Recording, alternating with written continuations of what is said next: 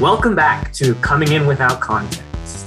My name is Dylan Yang, and Hope's over there. She's going to be leading the discussion today. Right now, we're enjoying the lovely breeze of Hurricane Henri. How's the storm treating you, Hope? I didn't remember that it was a thing. I'm very cold right now. I have a blanket wrapped around me, so I don't know if that's the hurricane, but I think it's just the AC. Well, over here it was pouring this morning, but it's already kind of died down. But I'm enjoying the breeze. Yeah. You're leading, so you can whenever you want take it away. We'll be joined by my friend. Her name is Lauren Lazaro. You can just call her Lauren. Hope. Okay, Lauren, got it. So today, I kind of wanted to continue what my last discussion was sort of about, obviously with a different angle. And so I was thinking about talking about like, what do we owe to the environment? I feel like a lot of times when we talk about climate change or how we've affected the environment, we talk about how it's going to be hard for us to live on the planet and how the planet's going to be hard to inhabit and different things. But I feel like we don't really talk about like what do we ethically owe to our environment and our surroundings. And we focus more on how it's going to affect us if the environment takes a downward turn, but not so much like what do we truly owe to the environment, regardless of if it would have affected us. Well, climate change is going to get really bad, but we'll pretend if climate change gets really bad for discussion purposes. So any initial thoughts? All right, listen, Hope. I think we don't owe anything to... Okay, all right. Well, so actually, that's an interesting point you break up. It's basically... So I don't think you know this because it's kind of a niche field, like an academic field. It's called eco-criticism. And I did not know that. Yeah, it's just a coincidence that I know because I took a film class and my film teacher wanted us to look at everything through an eco-critical lens. He applied it in terms of film, obviously, but traditionally it's in terms of literature. Okay. You look at books, the writings, poetry, whatever, and you see what the author is trying to say about the environment specifically. And so there's actually a few different like schools of thought within eco-criticism, like they have their own philosophies, and you kind of brought it up unknowingly. Like there's this idea that nature as a whole is its own entity, it's its own being, and so therefore it has its own value, separate from the human race. And if anything, humans are just a part of nature. In some schools of thought, humans are like equals with nature, like we're agents as well. But there's also schools of thought where humans are just a part of nature under the umbrella with like all other animals and plants. So, yeah, but I think you make a good point. Like it's when we talk about the environment and like climate change today, usually it's in the context of preserving the existence of humanity rather than the innate value of nature. Yeah, and I wanted to bring up this conversation with you specifically since you're the philosophy guy to see if there was like any sort of like ethical value to maintaining the environment, even if climate change wasn't like a existential threat we currently have. And so kind of making it a question, do we owe anything to the environment? I still think, as I've brought up in previous episodes, I don't think we do owe anything to the environment, at least not innately. I think humans tend to assign value to things in order to create meaning for ourselves and also to base rules and justifications and reasoning upon that. So, for example, if you look at animal species, cannibalism or killing one's own species in self-defense or blah, blah, blah. But then we as humans have all these complex moral rules where we're like, thou shalt not kill thy kin, right? And cannibalism is taboo. And we have all these complex rules, but they're not really based on any. Obviously, some religions will justify it by saying there's a higher power which has created these rules, and that's why we should follow them. But if you're non-religious, then there's nothing really there. Now, obviously, I'm not giving the go-ahead for doing whatever you want. We have a system in place that works somewhat at protecting our lives. Well, it ensures a pretty decent standard of life. So, we should keep going with that. But there's nothing innately there that makes me think that either us or animals or the environment itself has any natural protections. Now, you said that we should keep going with what we currently have because it ensures a decent standard of living. But obviously, at the rate we're going at, that's at the cost of the environment. And I think in, however many years, not a scientist, that standard of living could significantly decrease because of how we have treated the environment for this standard of living. And so I'm curious. I know I said I wanted to talk about this outside of the scope of how it affects humanity and whether or not we just have an obligation to nature.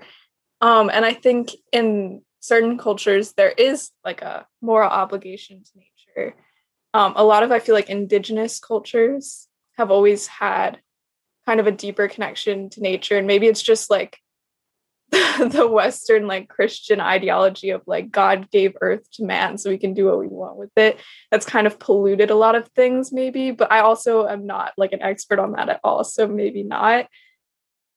Well, so jumping off of something you said, since I've pulled out my notebook for the class, and what you're echoing about like Christianity, ecological beliefs about how like God gave humanity stewardship. That's the key word over nature. That was actually one of the key readings we had to do for the class. Hey. So it was in the context of my class, Christianity puts man as the master of all animals and nature. But then we were comparing it to like Eastern philosophies of Buddhism, where nature, like in our heads, stereotypically, nature has like a higher value and stuff. But actually, those are like misconceptions where usually Buddhists at the time were actually advising to stay away from wild nature because, there's like dangerous animals out there you could get eaten or you could starve to death.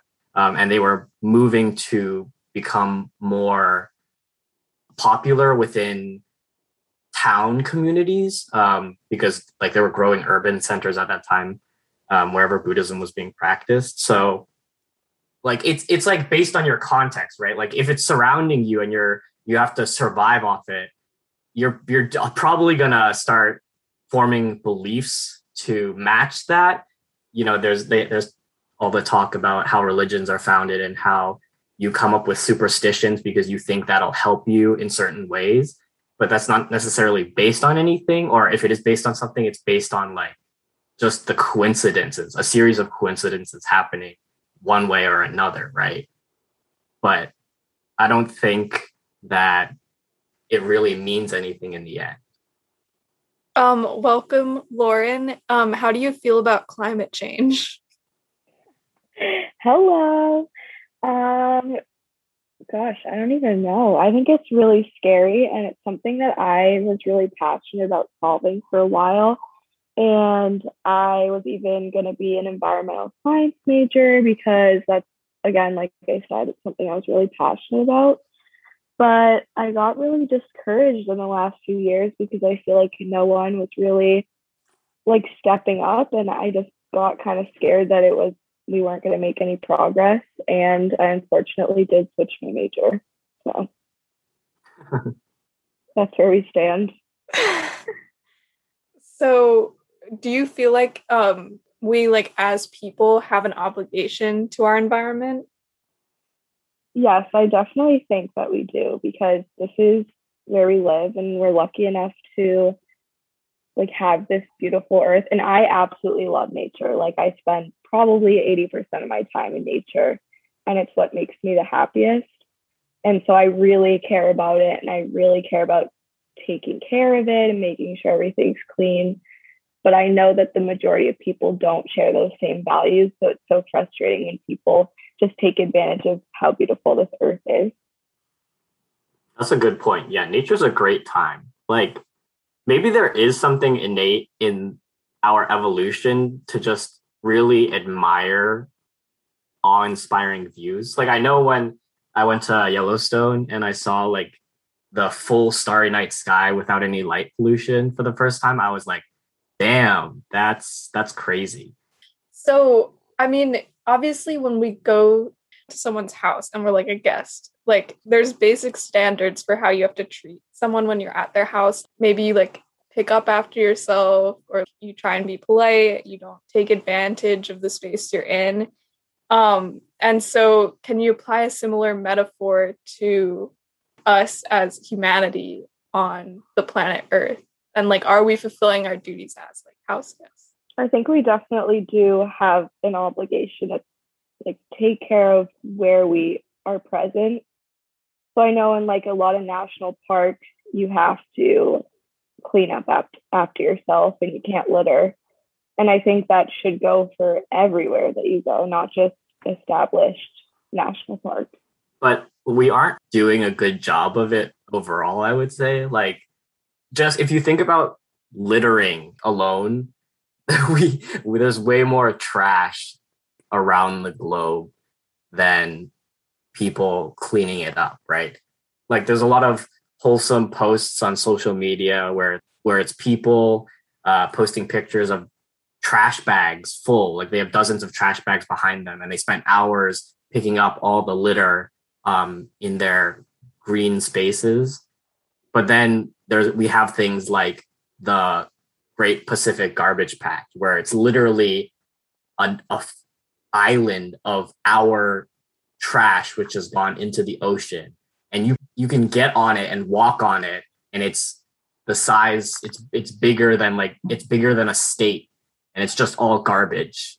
And, obviously there's efforts to clean it up. But in terms of which side we're leaning on responsibility, we're definitely failing as a species, I mean. Yeah, I agree with that. I think that garbage patch is bigger than Texas. It's bigger than Texas? Yeah, which is absolutely insane. But also, I could be wrong. I think there's a statistic that like every single piece of plastic that's ever been produced is still on Earth because it doesn't decay, it's disgusting. Or it takes like thousands or hundreds of thousands or millions. Right. The plastic, another problem is that the plastic just kind of disintegrates into smaller pieces. So yeah. There's the whole conversation about microplastics that's in all of our drinking water now because it's just ubiquitous. Mm-hmm. And I mean, that's what gets stuck in, if you eat seafood, that's what gets stuck in the marine life as well. And it hasn't like shown up necessarily yet to have health consequences, but that's just because we haven't like lived long enough to see. But I'm sure in the future, there's going to be cases of people suffering health consequences because we're just intaking so much plastic into our own bodies. Yeah, that's scary. Kind of jumping off of that, I was thinking about, like, as we were talking about the plastics and how there's more trash than probably like people at this point on like the earth. And at some point, I think part of the issue is we don't have anywhere to store that trash because it's got to go somewhere. And that means like it shouldn't go in the ocean. But even if we just put it in like a dump somewhere, that's still just like a landfill of space of trash. That's not necessarily a pretty image, but I think a lot of what's fueled what's happened in recent years and probably over like the past century or two is the rise in consumer goods. Because obviously, way back when, if people like had the bare minimum necessities like clothes, things they could cook with, things they could put food in, stuff like that, they weren't using plastics. You had like the essentials and that was it. But with like modern day consumerism, as you have to buy a bunch of plastic and you have to do this, do that, that means there's just so much more trash produced. And I was wondering if you guys had any thoughts on that and how it's connected to how our environment's been affected. Yeah, I definitely know that as like a generation, we use so much plastic. And even if you just go grocery shopping, most of the food that you're buying comes in plastic packaging. And like for me, my family, we recycle everything. And like I grew up recycling everything, so I'm used to that. And I just kind of assumed that everyone was the same way. But then I would like go over to people's houses and they would just be throwing out all their plastic. And so I don't think that the majority of people recycle. And if they do, they don't even do it properly because you have to really make sure you like cleanse all your plastic. And so that's really harmful. And it's just adding to all that waste that's going in the landfill. And I think at this point, it's kind of hard to go backwards from like the way that we are because everything is in plastic packaging. And if you order things online, they're coming in plastic bags. And again, like grocery stores and the bags that you put your things in at CVS, like everything comes in plastic. It would be such a big change for our society to go to non-plastic packaging completely. I mean, I think the problem overall, you're right. It's definitely like on a societal level, Lauren, and we're definitely not going to make it at the rate we're going at. But I feel like it's theoretically possible that if all the companies and the government all agreed to and got on the same page and like everyone individually got on the same page, we could do it within a year and everything would be fine. But it's just not going to work out that way. And yeah, you're right. Recycling is so strict. Like even for the people who do it or do it casually, they make it so hard. Like companies make it so hard. I've watched videos on YouTube. There's this great guy. He's called Climate Change Town, and he does videos on this stuff. I think he did a video about recycling, and I don't know if many people know this, but there's actually more than one recycling symbol on plastics and other things, and most plastics are not recyclable. Like even if you see the symbol on the bottom of your containers or cartons or whatever, there's a very high chance that it's not actually recyclable because companies have specifically designed that symbol to trick consumers into thinking they can get rid of it in an easy way. But really, you can't get rid of it. Like it goes straight to the trash heaps or like the oceans or it gets burned or whatever. But there's no way to get rid of it easily. And like there's this whole movement of the commercials that were like, oh, you could make a change. All the individuals need to start changing things about your daily life to do that. And it's great that some people do that. It's great that your family does that, Lauren.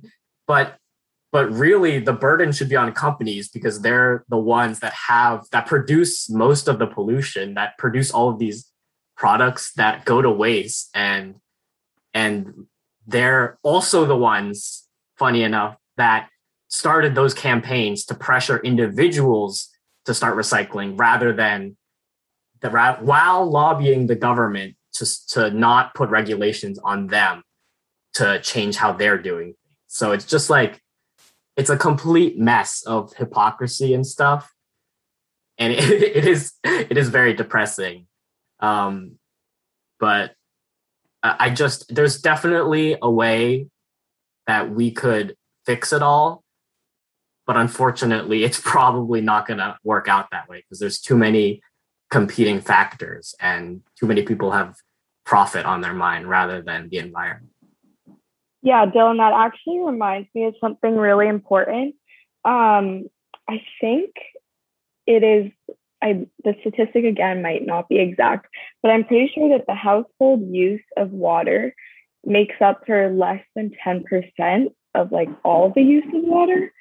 And I remember learning that the largest use of water is from the paper industry, actually. And so, like you said, it's not really up to individuals anymore. It falls on these big industries and companies that are just using up so many of our resources, and I'm sure they're not being careful about their like recycling and whatnot. So yeah, that's a good point that it just reminded me of. Yeah, and something really interesting that I discovered, I didn't know about this. I taught a lesson to like middle schoolers about sustainability in the cell phone industry. And for water use in companies, like I don't know if you might have known this since you were previously an environmental science major, but water use has like 3 different blue and green, and I don't really remember the colors, but like part of water use when a company is using up water is just they have to put more water into like what they've already used to try and clean it because there's so many toxins and chemicals in the water that's left over when they've done whatever processes. I'm not a sciencey person, but they have to add like extra water just to get the water that they've used to be at like a level that is safe for consumption and to go back into like streams and things. So part of just the water use that and like manufacturing is just the extra water that they have to put into the water that they're getting rid of just to make it like a safe level to go back into the environment and things like that, which I found was really crazy. I think it was like green water or something like that. Yeah, you're definitely right about that. And I think a big issue is that like the wastewater that they create can't go back into the ocean or anything because it will actually harm the ecosystems there. So then they're trying to find ways so that they can make it safe to like dump.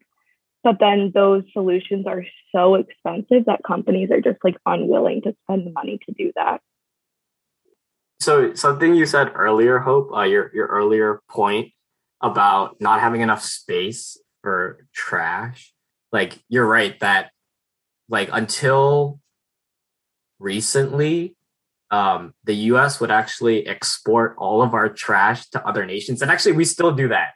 We still send a lot of our trash, like tons and tons of trash to Pacific, East Asian countries, and probably other places. And there's actually whole industries built around recycling or like getting rid of US trash. I think famously, we used to send it to China, but then China was like, you guys send us way too much unusable trash. Please stop. But there really is nowhere to put it, right? Even if you think about the vast expanse of space, we've already started littering in space. I don't know how commonly known this is, but all of the broken down satellites and parts that are used for the things we send into outer space, there's a lot of debris just floating around our orbit, and it's so bad. It's so bad that we've already somehow figured out a way to litter in space. And so I just like, and it's actually pretty dangerous too, because if certain things go wrong and certain parts fall out of orbit, they gain significant speed, right? And they could do pretty bad damage to harming people or buildings or whatever. It's extremely unlikely, but there's like maps of just all the space debris that's out there. And so we're worrying about not having enough space on the planet. But we've already also used up our space, our local space just surrounding the Earth. And I can imagine in the future, if we somehow manage to survive, well, I guess we will, because people will just ditch planet Earth and go to another planet. But I can imagine in the future that like we'll just start using asteroids or like other planets as dumping grounds where we just blast off our trash into other planets, into other stars, just to get rid of it. And I don't know how sustainable that is. And I'm sure that'll come with other unknown consequences. So I meant for this discussion to be more centered around like what our ethical obligations to the environment was. And obviously we kind of veered off of that because it was sort of natural to,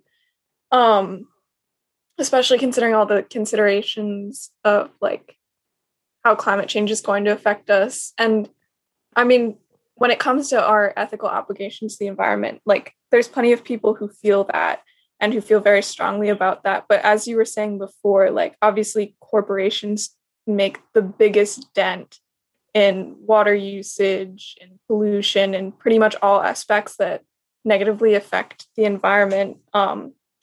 So I don't know if in the end it's kind of like, even if like a lot of people feel morally obligated to helping the environment and to being like respectful inhabitants, if that's not the case for like the corporations that are like making the largest impacts, like does it end up really mattering?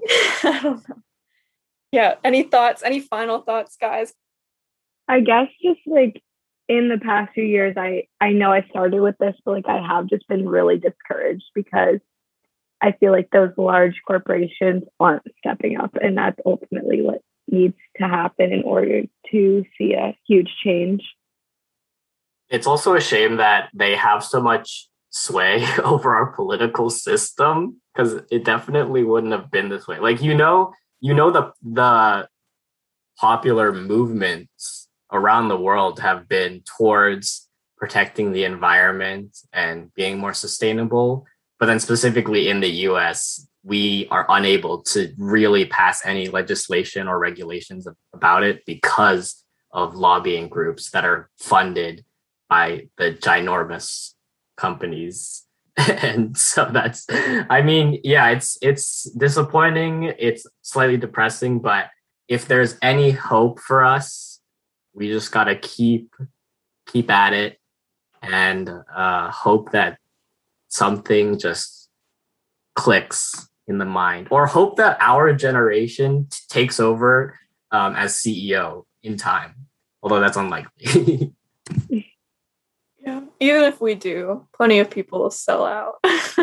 But yeah, it is kind of depressing, especially considering that the environmental movement is very old. Like, and it's just at this point, it's probably like over 60 years old that people have really been campaigning for the environment, and like we've known about climate change for like half a century.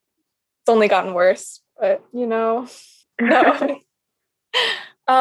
Sorry for making this episode depressing and a little messy. Keep fighting the good fight, or don't,